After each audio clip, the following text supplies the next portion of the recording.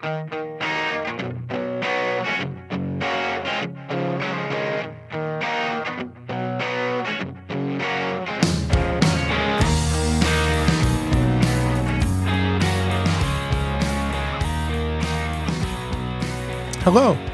Welcome to Warhorn Media's podcasts of Out of Our Minds blog posts.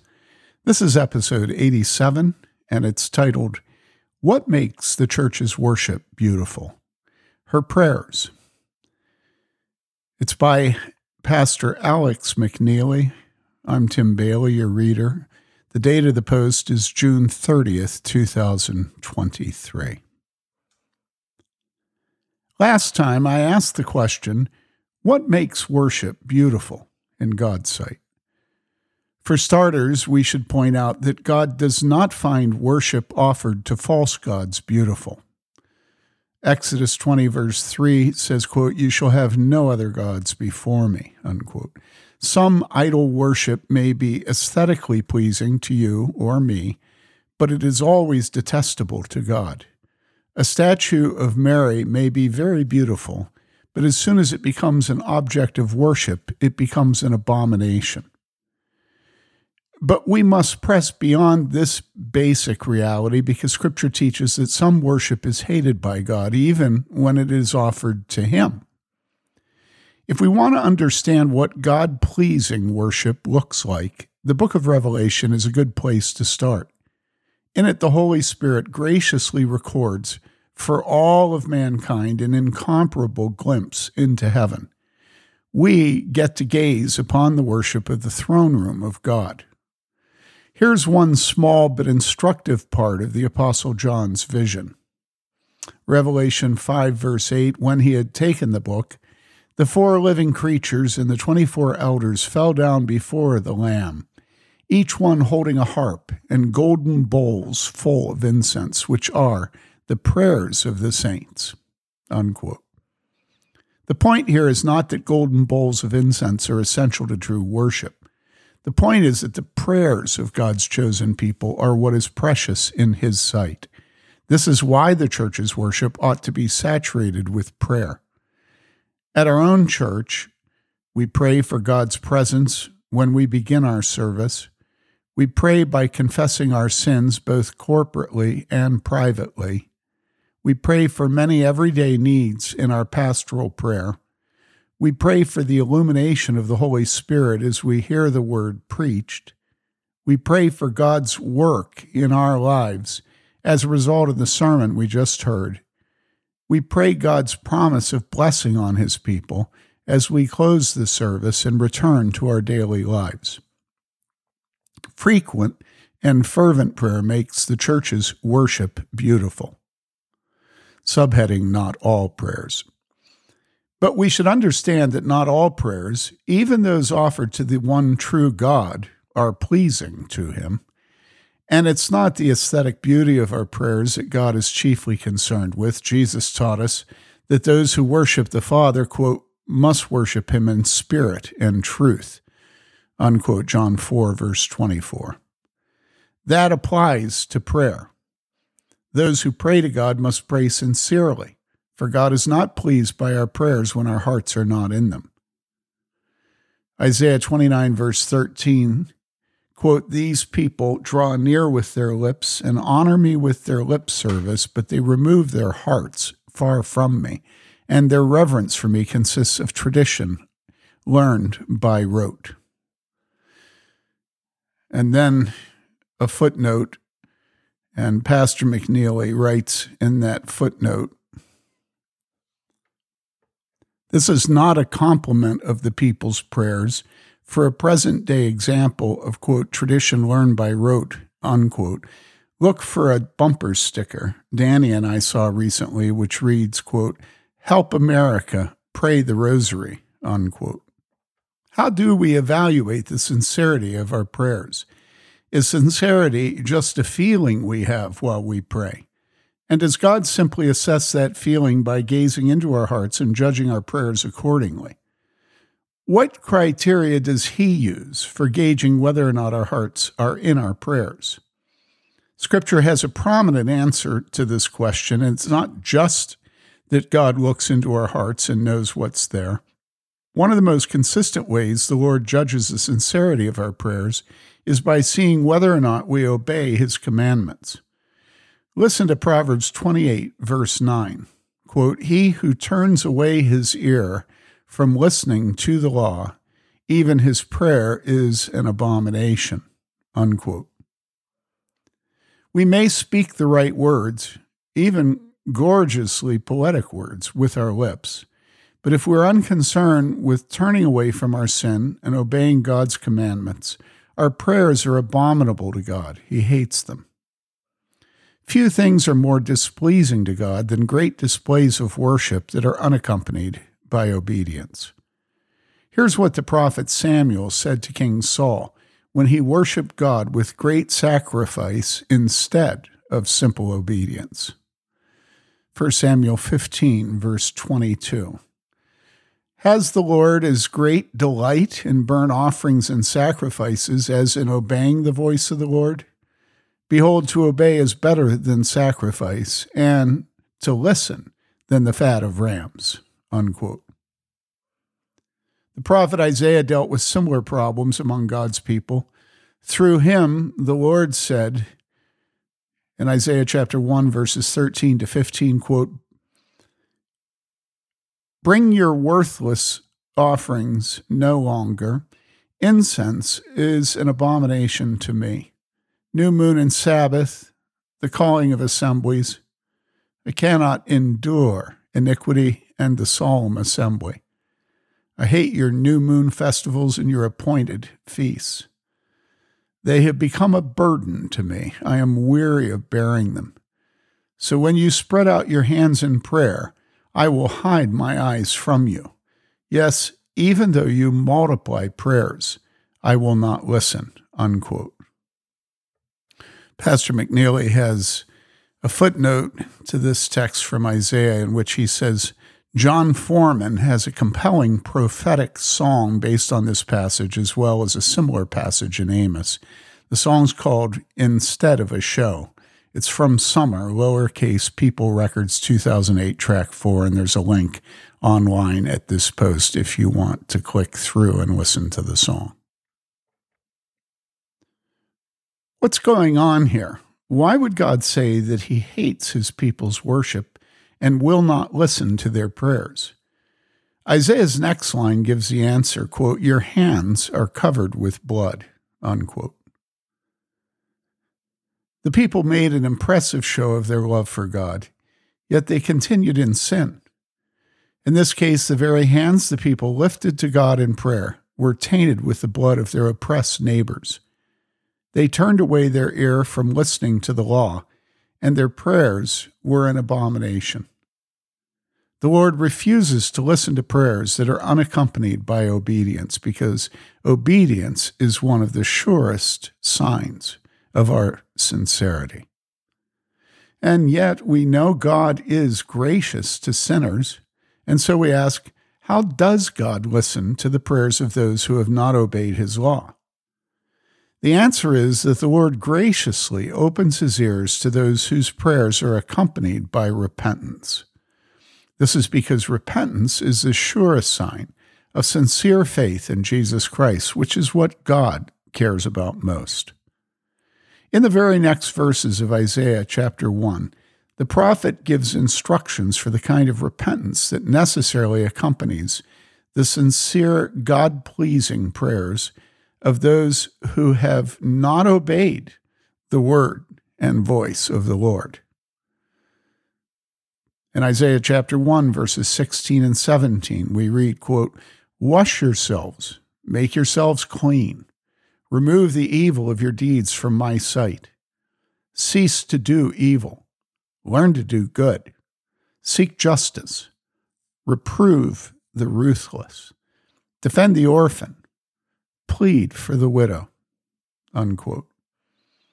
Interestingly, that call to repentance is the immediate context of this familiar promise.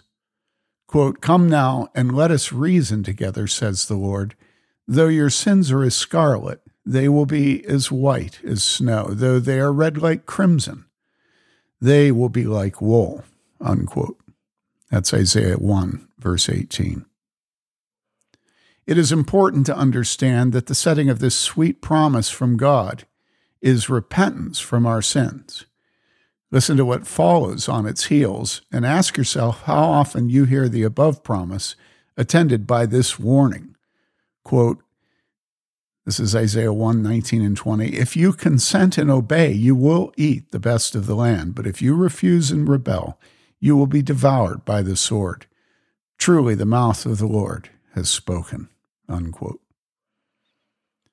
One of the ways the church demonstrates her sincerity and repentance is by never failing to proclaim two realities: God's unfathomable mercy in washing even the bloodiest stains from our hands, and the certainty and dreadfulness of his coming judgment.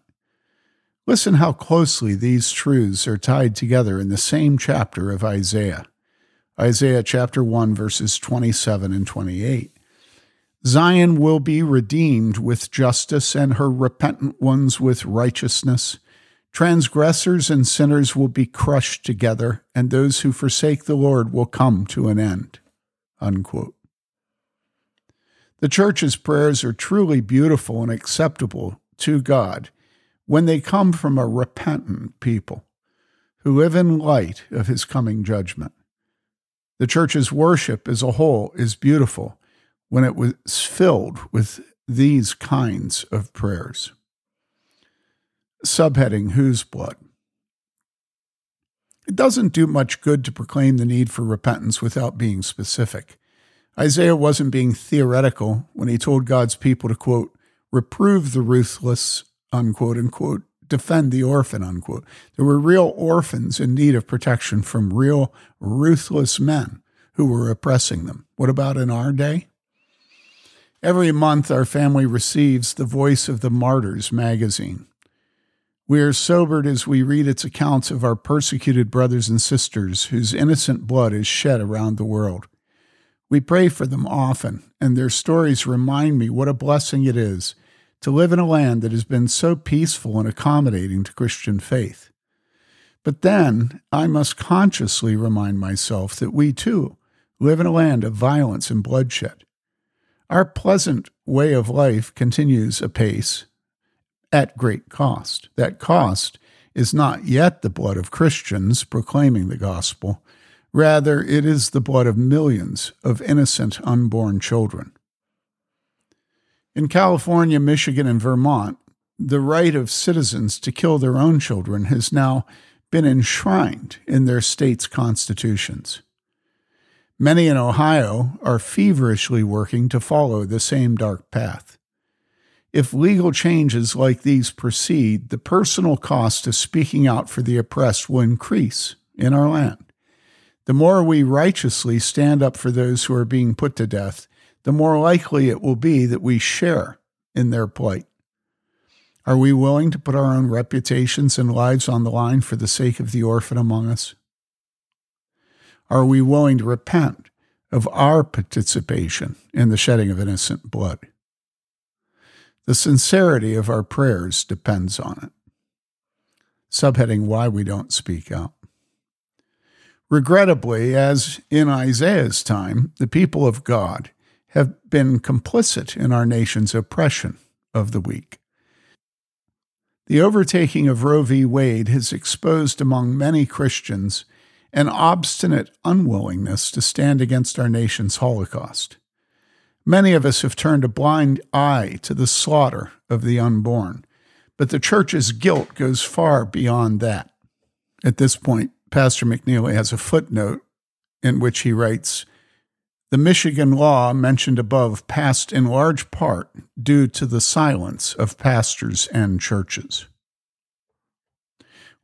We have participated in and actively promoted the killing of our little ones. How so? Take, for instance, the fact that our preferred methods of birth control, IUDs and hormonal methods like the pill, are so effective because when they fail to prevent fertilization, they also operate by preventing the implantation of a conceived child in his mother's womb. And here Pastor McNeely has a footnote which reads, "For more on this topic, read The Truth About Hormonal Birth Control in Evangel Presbytery's Abortion and the Church, Warhorn Media 2022, available for free online here." And then a link at warhornmedia.com. You can click through the link and get a free copy of that book.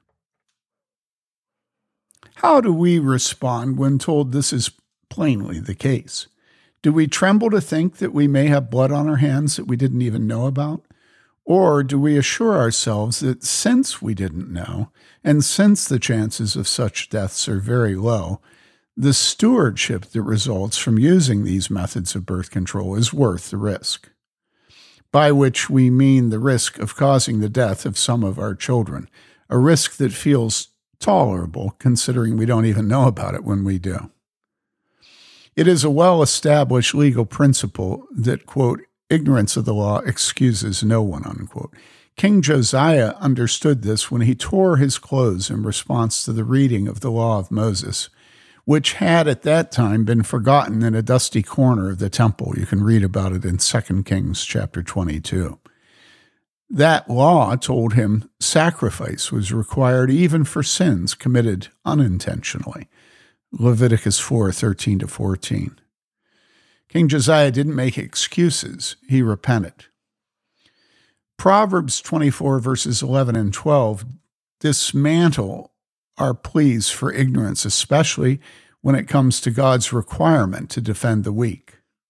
Quote, "Deliver those who are being taken away to death, and those who are staggering to slaughter. Oh, hold them back.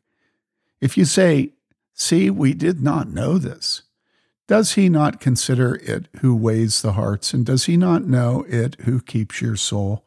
And will he not render to man according to his work? It may be that we truly haven't seen how much blood is on our hands. The question is, how will we respond when we are told? Will our response be self-justification? 'See, we didn't know this.' Or repentance, like Josiah? I write these things to remind myself and you of the blood guilt of our nation and people. Our day is very much like the prophet Isaiah's. We've just managed to devise our own unique ways of shedding blood and keeping it hidden. We ought to tremble to hear these things, knowing that nothing taints our prayers like a refusal to repent of blood on our hands. Yes, even though you multiply prayers, I will not listen. Your hands are covered with blood. Let us come into God's presence humbly. It's good to be made aware of our guilt, to admit it, and to turn away from the sin that incurs it. It is repentant hearts that make our prayers and all of our worship beautiful in God's sight. And then Pastor McNeely concludes his article with Psalm 51, verses 14-17. Deliver me from blood guiltiness, O God, the God of my salvation. Then my tongue will joyfully sing of your righteousness. O Lord, open my lips, that my mouth may declare your praise. For you do not delight in sacrifice, otherwise I would give it. You are not pleased with burnt offering. The sacrifices of God are a broken spirit, a broken and a contrite heart, O God, you will not despise. Thank you for listening. Please do us a favor by telling friends they can subscribe to audio recordings of Warhorn Posts. You can also support our teaching by clicking on the Patreon link at warhornmedia.com. This is Tim Bailey saying thank you for listening